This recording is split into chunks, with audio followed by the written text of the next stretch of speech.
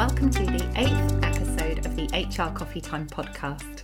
And if we haven't met before, I'm your host, Faye Wallace. I'm a career coach and an outplacement specialist with a background in HR. And I've made this podcast especially for you to help you have a fulfilling and successful career without having to work yourself into the ground. And in today's episode, I have a great interview for you with Jo Mortimer from Ocean Aspire. In it, she shares her expertise on apprenticeships, explaining how and why you might want to set up an apprenticeship scheme for your organisation. And she also talks us through the different types of HR apprenticeships available, just in case this might be right for you, or in case you're in a senior HR role and you're thinking of making HR apprenticeships available to grow and develop your team. But even if apprenticeships aren't on your radar at all at the moment and they're not something you've really been thinking about, I'd really encourage you to have a listen. I know that I learnt loads from the wonderful Jo while I was talking to her. And before we dive into the interview, I just wanted to let you know about my Power Up Your LinkedIn Profile online course, because I'm making this course available to you and all of my HR Coffee Time subscribers. It's going to be completely free for you for 2 weeks from Monday, the 4th of October. So the Power Up Your LinkedIn Profile course is particularly useful if you're looking for a new role or you're thinking of looking for a new role quite soon or in the future. But even if you're not thinking about moving on to a new job, having a great LinkedIn profile, I think it really is an essential part of your professional brand nowadays. It really pays to actually get to grips with LinkedIn and feel confident with it. And to give you some statistics to back it up that LinkedIn has shared, they also might help convince you that it is worthwhile spending some time on your profile. So those statistics are that 94% of recruiters use LinkedIn when they're trying to fill a job vacancy, and 4 people are hired every minute on LinkedIn. But I do know that a lot of people feel uncomfortable with the idea of LinkedIn because they either don't really like social media, the idea about having their information in a public place, or they're just not sure how to create their profile in the best way, or they don't really understand how to use LinkedIn properly. It all feels a bit mystifying and a bit overwhelming. And if any of that sounds familiar for you, the course is here to help. And if you're worried about being motivated enough to work your way through the whole thing, I'm putting lots of steps in place to help you stay on track and get the most out of it. So to start with, I'll send you 1 module per day over 8 days. So that means that you only have one fairly quick task to complete each day. So that means that instead of having the whole course to complete in one go, instead you're getting it in little bite-sized amounts, which I know just feels a lot more doable and less overwhelming. And I'll also be setting up a private LinkedIn group that you'll have access to, where you can ask me any questions that you have about LinkedIn. You can ask me any questions you've got about your profile as you're working your way through the course. Then one final bonus to mention to you is that I'll also be hosting a free accountability co-working session on Wednesday the 13th of October from 12 o'clock to 1 o'clock. So it's happening at lunchtime. And if you listened to last week's podcast episode, which was all about coping with a busy workload, you'd have heard me mention the idea of accountability sessions then. Now, all it actually means is that you can join me and anyone else who'd like to use the accountability session for working on their LinkedIn profile. I'll send you the link to join me on Zoom, and once everyone's joined, I'll ask you what you'd like to focus on in the hour. You'll let me know, and then we'll all mute our microphones and just crack on with getting our work done. So I'll make myself available for any questions and can go into breakout rooms with you if you need me to. But mainly that hour is going to be there for you just to really catch up if you find that you've fallen behind or you like the idea of getting it done with that level of accountability built in. So, now that I've talked to you lots about it, if you'd like to take advantage of the course being available for free for 2 weeks, just drop me an email to let me know and I'll send you the details on how you can access it as soon as it's live. You can reach me at hello@ at brightskycareercoaching.co.uk, or you can sign up to it directly online, but the web address is a bit of a long one. It's resources.brightskycareercoaching.co.uk/LinkedIn. So I'm a bit worried that by reading that out, that's too much for people to remember. So I've also put the link in the show notes so that you can just click straight onto the link and then sign straight up. But now, after all of that information about LinkedIn, it's time to get back to apprenticeships, and I think we should move on to the main part of the show. So I'm really excited to have Jo here today from Ocean Aspire. And Jo, before we get started, it would be wonderful if you could just tell everyone a little bit about yourself and your organisation and how you've developed this fabulous expertise as far as apprenticeships are concerned. Yeah, I spent 20 years working for a large multi-site organisation as an apprenticeship programme manager. Before that, I was a training officer. I'd been supporting apprentices, but we bought in our apprenticeship provision. Ultimately, we got other people to deliver it for us. When I became apprenticeship programme manager, I then moved into developing those apprenticeship programs to suit the needs of the business. And obviously you can imagine over 20 years, 25 years, the format of the business and how we were delivering our products changed quite a lot. And as a result, we needed different training for our staff. And that process required developing those apprenticeship programs into being something quite different, so that the needs of the business became paramount.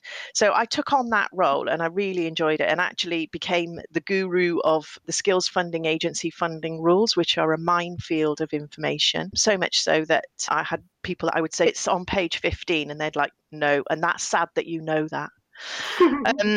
So I was in that role for nearly 16 years, I would say, and spent a lot of time working with other organisations. I chaired the local Training Providers Association at one point, spent some time working with the ESFA, the Education and Skills Funding Agency. That's the other thing that happens in apprenticeships, is you use a lot of acronyms and abbreviations. Spent a lot of time working with the Education and Skills Funding Agency based on Ofsted inspections that we'd had that were really successful, especially around safeguarding, and presenting to a lot of their members as well. Yeah, that's where I've come from in my apprenticeship journey. I was made redundant last October, like so many other people, and decided at that point that I could go and work somewhere else in another organisation, but I'd spent so much time doing that. I wanted to be my own boss, and I wanted to drive a few agendas of my own that I'm still trying to do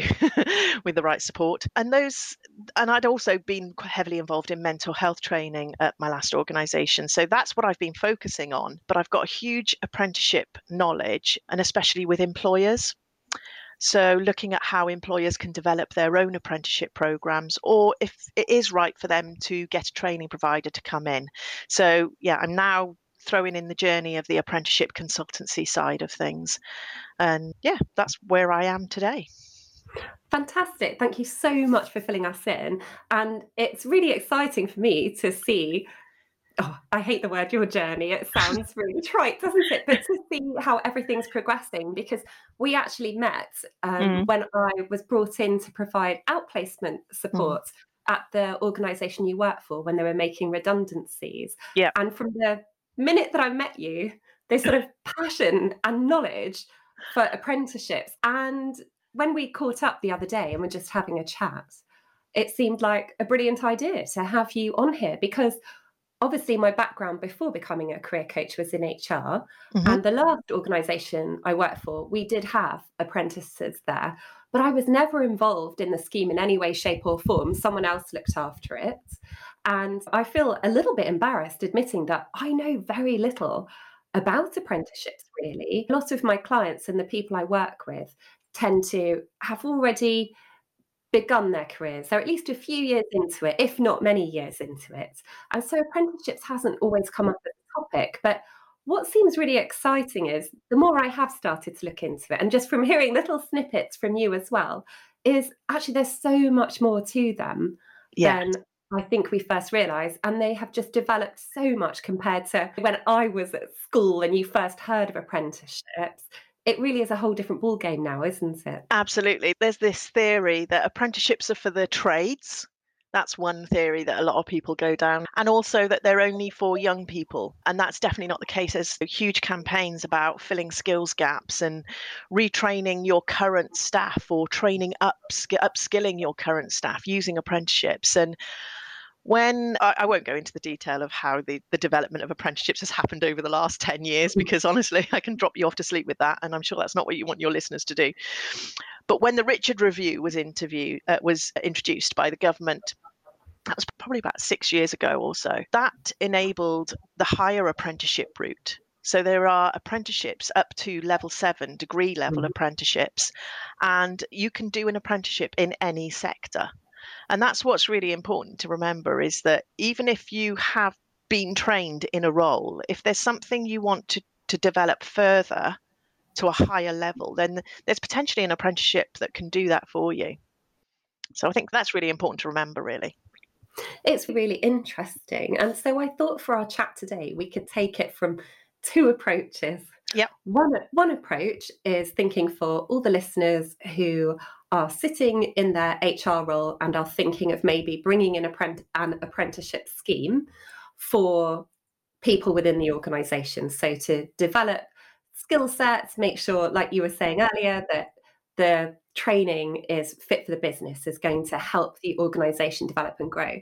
But then I also thought it would be interesting for us just to spend a bit of time considering HR apprenticeships and how they may actually be something that could be very relevant for the person listening, whether that's because they actually decide, oh, maybe an apprenticeship is the right solution for me, or they think, do you know what, maybe we need to start thinking about offering an HR apprenticeship or HR apprenticeships within our organisation to build up my team.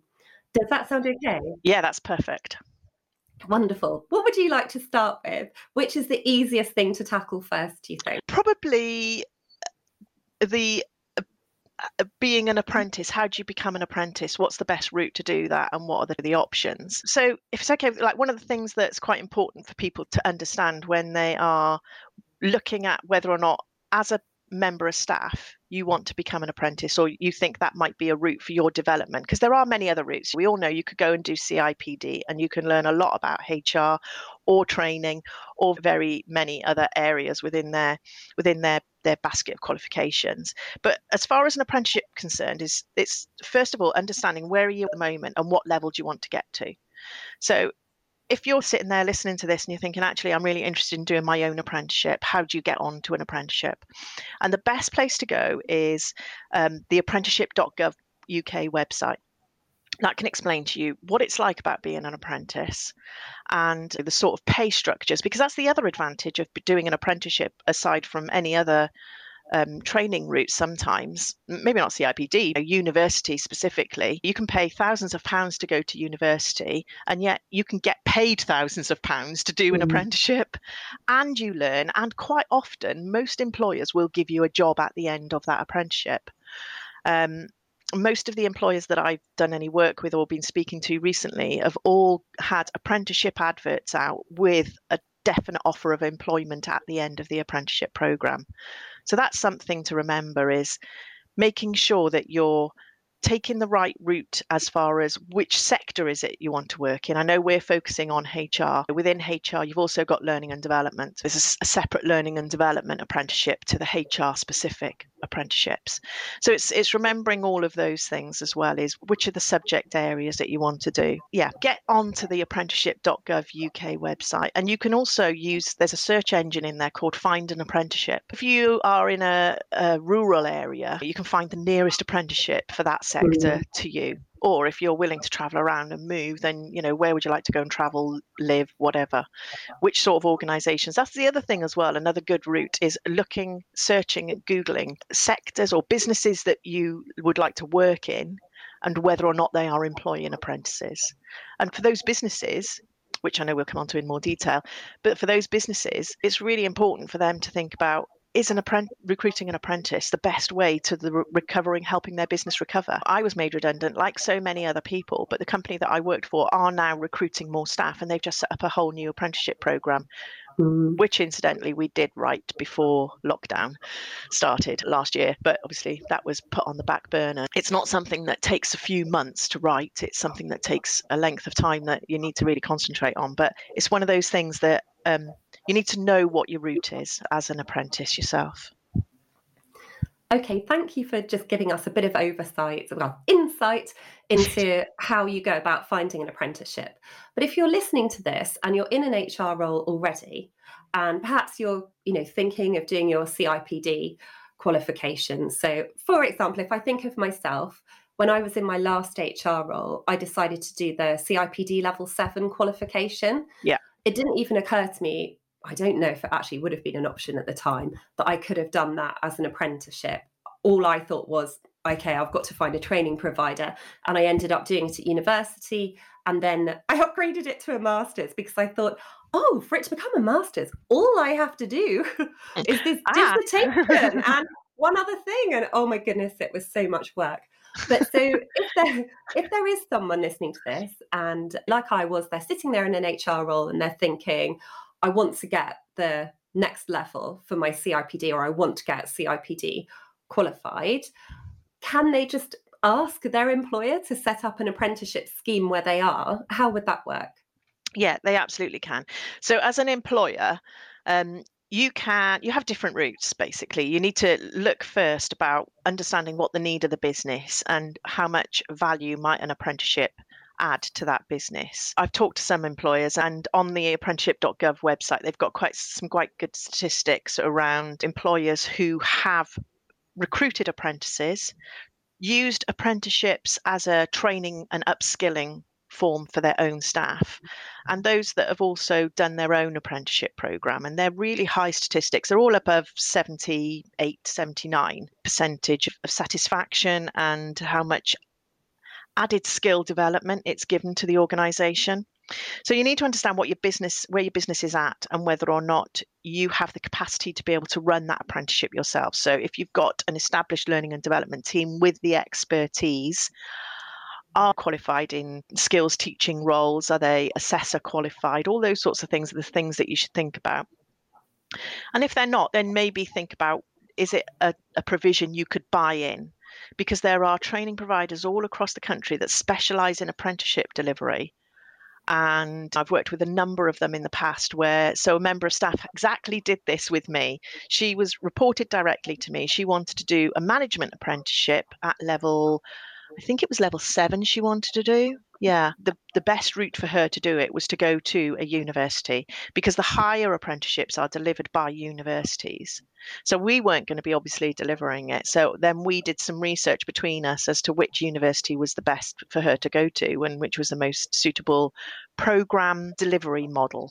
And that's the other thing that you need to think about as an employer, is what delivery model is going to best suit the potential apprentice and also your business. We worked in a very seasonal business, and so most of the delivery for her apprenticeship was during a time when it was our quieter period in the learning and development department. When our centres were busy, we were a bit quieter, so she could go and do most of her apprenticeship during our quieter time.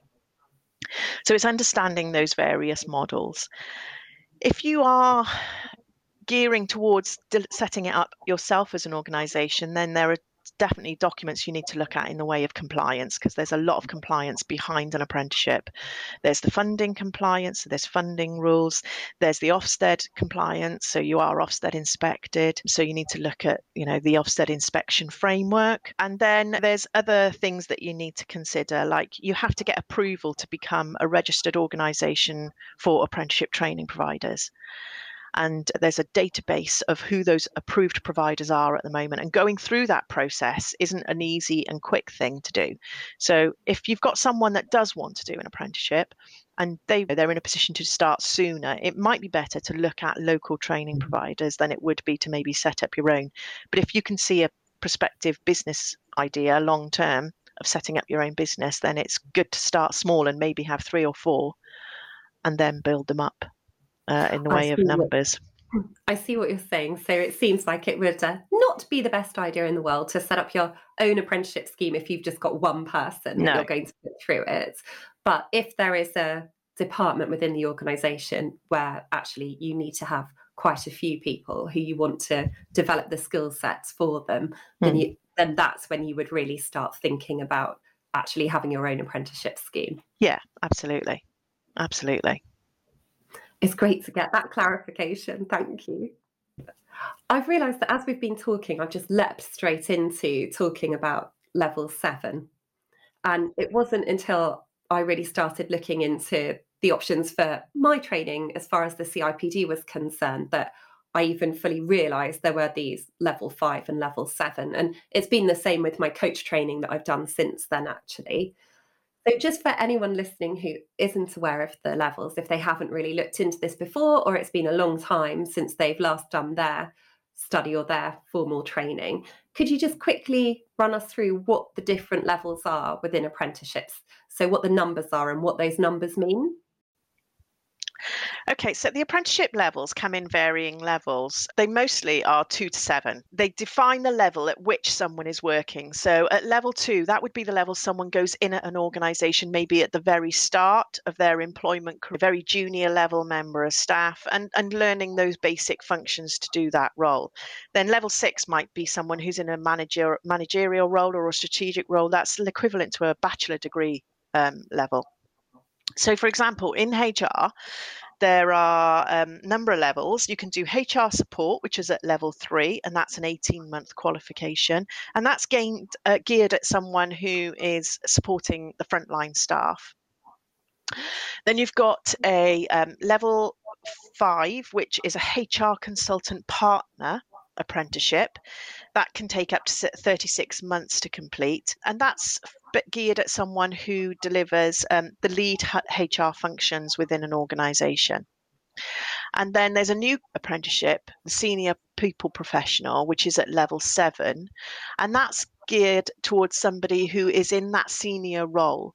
So it could be someone who is gearing towards that directorship or in a much more strategic type role. And the interesting thing, we were comparing about CIPD and how that's not always the route for someone. But some of the apprenticeships actually involve CIPD qualifications or parts of them. So that's quite useful if you want to do parts of the CIPD, but not all of it, or if you wanted to get that level of qualification. You were saying about your development and how you went and did your dissertation, that academic route, that function. If somebody asked me to do a dissertation, I'd fall apart. That'd be me done. And I think that's where my passion for apprenticeship comes from. I'm much more geared towards on-the-job learning, developing as I'm going along. And I think that's what you get with apprenticeships. And obviously, yes, at level 7, they are more intense because they are looking at strategic level development. But it also does give you that opportunity to learn something and then immediately try and implement it within that workplace. So I think that's one thing that's key to remember is those levels are not always going to suit everyone. But sometimes you have to push yourself a little bit more and do a level slightly above what you might be working at. Because to a certain degree, for some organisations, the reason for doing apprenticeship is to fill skills gaps or to upskill staff ready for future development. That was definitely what we used to use them for in my last organisation was I know many of the HR staff we had, they wanted to do level 3 and we pushed them to do level 5, and now they are HR managers on their own accord. That's a real achievement for them and us. Yeah, I bet they're really pleased that you gave them that encouragement. It's interesting to hear what you said about it being a great alternative without being highly academic. It's true though, but also that's not to say, I mean, the apprenticeship, and I know from working with people on HR and management, the apprenticeship assessment process does involve them writing reports, and it does involve them doing presentations and research and all those sorts of things. So there's an equivalence in some respect to some academic aspects, but definitely not a 10,000 word dissertation. That's what my question was going to be to you. As obviously I haven't done an apprenticeship, so I'm not really sure how the assessment works exactly. Are they looking for more evidence of the learning being implemented? So the Richard Review brought out a very different model to how we'd previously been doing apprenticeships. I remember when I first started working with apprentices back in the late 90s, and we used to get them to collect evidence that they'd done things within their job role, and they'd have a lever arch file that was just full of paperwork. And now it's, as you can imagine, it's all done on a computer, and there's not this evidence gathering requirement. But what you do have to do is you have knowledge, skills, and attitudes that you have to then demonstrate that you can meet the apprenticeship standards. So every apprenticeship sector will have its own written set of standards. And then when you've completed the apprenticeship learning part of the journey, you go on to what's called the endpoint assessment. And to get to that stage, you have to have shown and demonstrated and be able to evidence that you've met all the other criteria. So there are things that you will have done, had professional discussions with your line manager, or if you've dealt with a specific difficult situation, like a difficult member of staff, which was one of the podcasts that you had go out earlier in your series, I noticed. If you've done that and dealt with that in a professional way, then that's a good piece of evidence that you can use and bring to your endpoint assessment process. And then each of the different sectors and the different levels will have different activities as part of the endpoint assessment. So quite commonly, you'll have a professional discussion with your endpoint assessor. And the endpoint assessor is someone who works outside of the organisation or outside of the training provider association. So they quite often will be, a very independent person, not know the apprentice. You have an interview with them. You might have to do a presentation. One of the apprenticeships, there's a research project, and you have to present your research project, and then you're asked questions about it at the end. And this is all done remotely these days. Very rarely are the endpoint assessments carried out face-to-face in a room, although it has been known in the past. But yeah, when we went into lockdown, we were still able to put people through their endpoint assessment, because the endpoint assessment organisations have all been really good at getting remote and virtual assessments carried out through their processes. So it's worked really well. I hadn't thought about that, actually. The fact that, the assessments will all be happening virtually now. I think there can be a big advantage to that. I know I've done, I'm slightly addicted to doing training anyway, but I did some training this year that I wouldn't have been able to do if it wasn't available online and remotely. So that sounds like a positive thing in many ways. I know lots of people prefer face-to-face. Yeah, absolutely. And actually, one of the endpoint assessment organisations that we used in my previous organisation, they started video and remote professional discussions and interviews with apprentices, and the assessment process, even the meetings in planning the endpoint assessment with the trainer, they were all done remotely, because it just saved on money and time as well. Our learners were all dispersed all over the country, and geographically, that's the other thing to consider, is the apprenticeships I'm talking about predominantly here are relating to England, because there is a different process in England as there is in Wales, Northern Ireland and Scotland. Although not hugely different, it is worth, if you are based in any of those, in any other countries other than England, and I am Welsh, so I totally sympathise. If you are, then make sure that you understand your own government, local government's requirements, or country government's requirements. So when you were in your last role, Jo, and you were responsible for running or overseeing all of the apprenticeships, was that just for England, or was it other countries in the UK as well? It was predominantly England, because the majority of our centres were based in England. However, we've got I must stop saying they have a few in Wales and Scotland, but because our head office was based in England, all of our staff could do an English apprenticeship. So there are some anomalies. It also can depend on where they are from originally.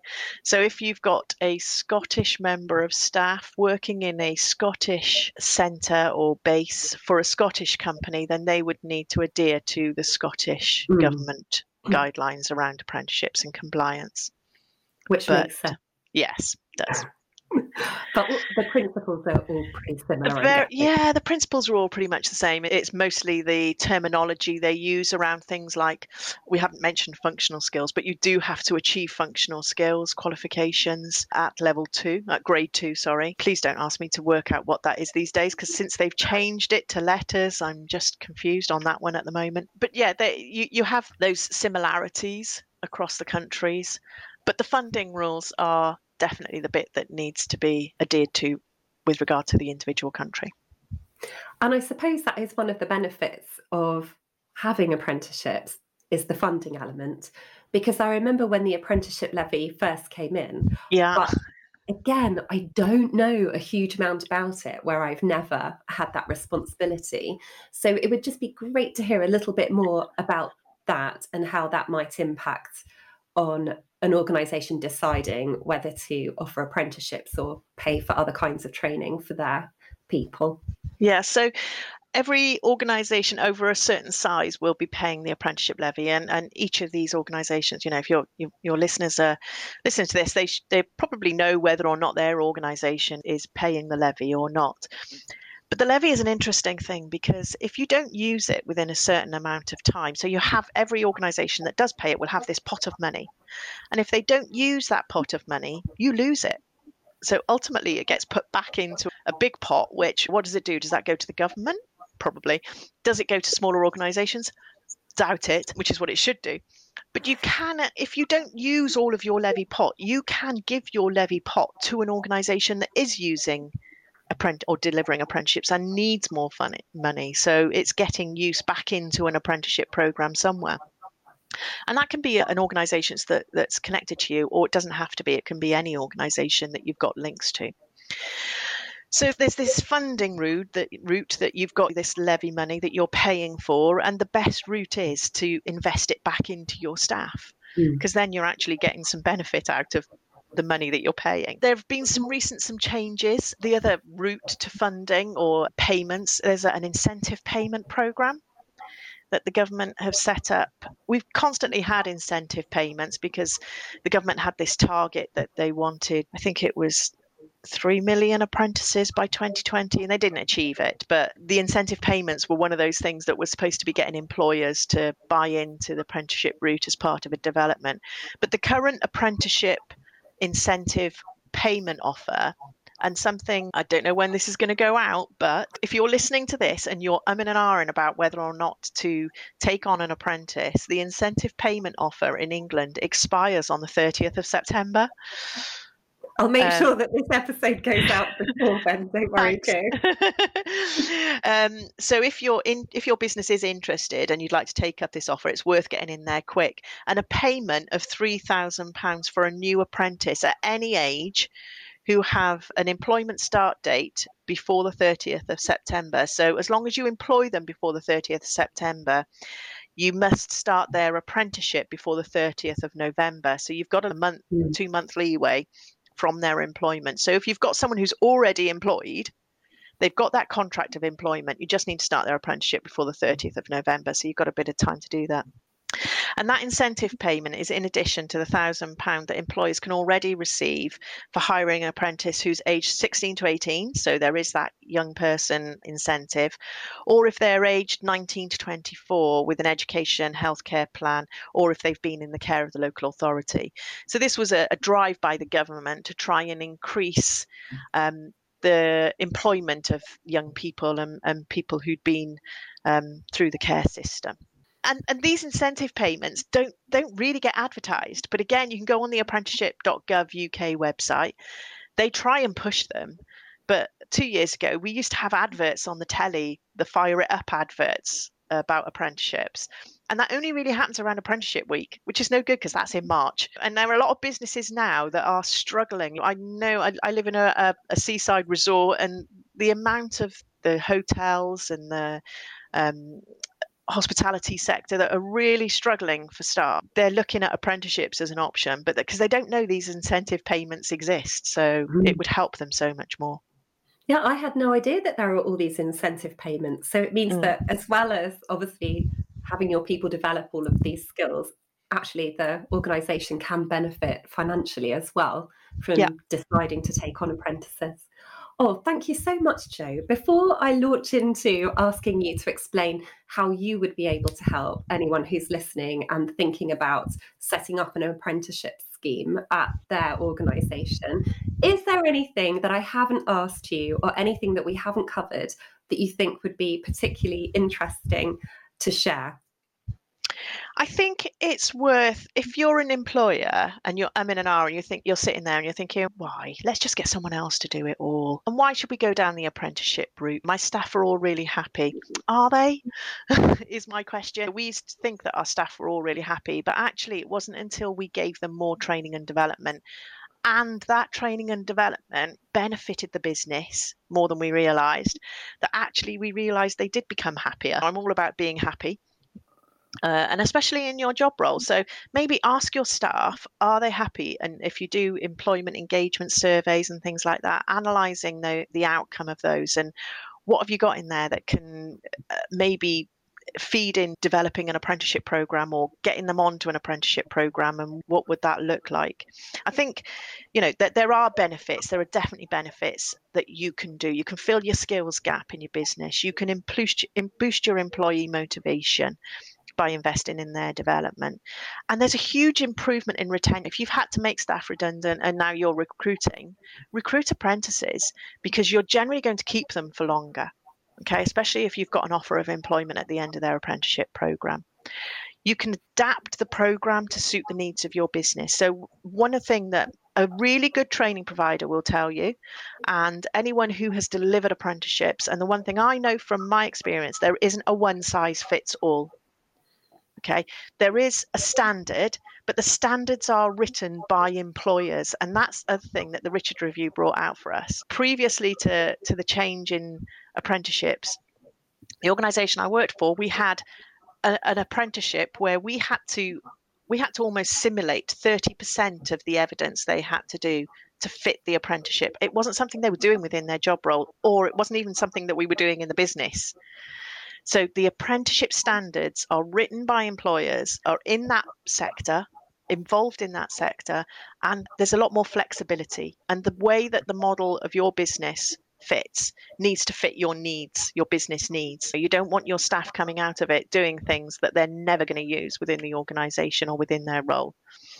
And you can expand and upskill your workforce. If you've got someone that's really worth investing in, then what better way to do it than with some quality training that gives them a certificate at the end that shows that they've reached a level they thought they would never reach. So I can't. That's my preaching done. Brilliant, thank you. No, not preaching, passion shining through. Thank you. You're clearly really passionate about it. And something you said, I was reading something the other day about employee engagement survey results, and how so many of them, one of the key areas that emerges is lack of career development opportunities within organisations. And I hadn't really thought before about how offering apprenticeships can be one way of tackling that and helping people feel that actually there are these opportunities. Yeah. So having shared all of this wonderful insights and information with us, it would be great to know, Jo, for anyone listening, if they're thinking, we probably should be setting up an apprenticeship scheme, maybe we should be thinking about bringing on apprentices, or perhaps they've got something in place but they know it could be better. How could you potentially help them through your company?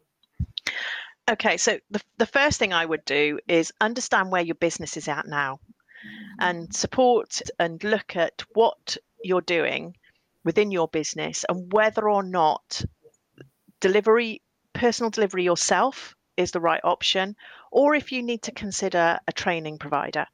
Okay, we can help you find the right program model. And if you decide that you do want to go down the route yourself, and I'd present your options to you, then we can help you develop that model. Okay, we can look at your own regional guidelines. So wherever you are in the country, we can look at that process and we can support you through that. So for instance, in England, with the Register of Apprenticeship Training Provider approval process, we can help to support you to achieve that. We can help you with the staffing that's required for it, depending on the model chosen, and look at recruiting, helping you to recruit into that role as well. We can support you through understanding the funding rules. We can help to explain what those are, and that's a very interesting and fun session. But it is important, and it's important to understand all the compliance, like I said before, all those compliance influences. We can, if you decide that getting a training provider in to help support delivery, then we can help you go through that process of how do you find the right training provider. I've got experience in some really good training providers that I know are delivering quality programs, and how do you make that decision? Now, how do you that someone is delivering a quality program? Because it's mostly just based on what you in a website, but understand we can help you if you once you have set up your program to make sure that you're keeping compliant.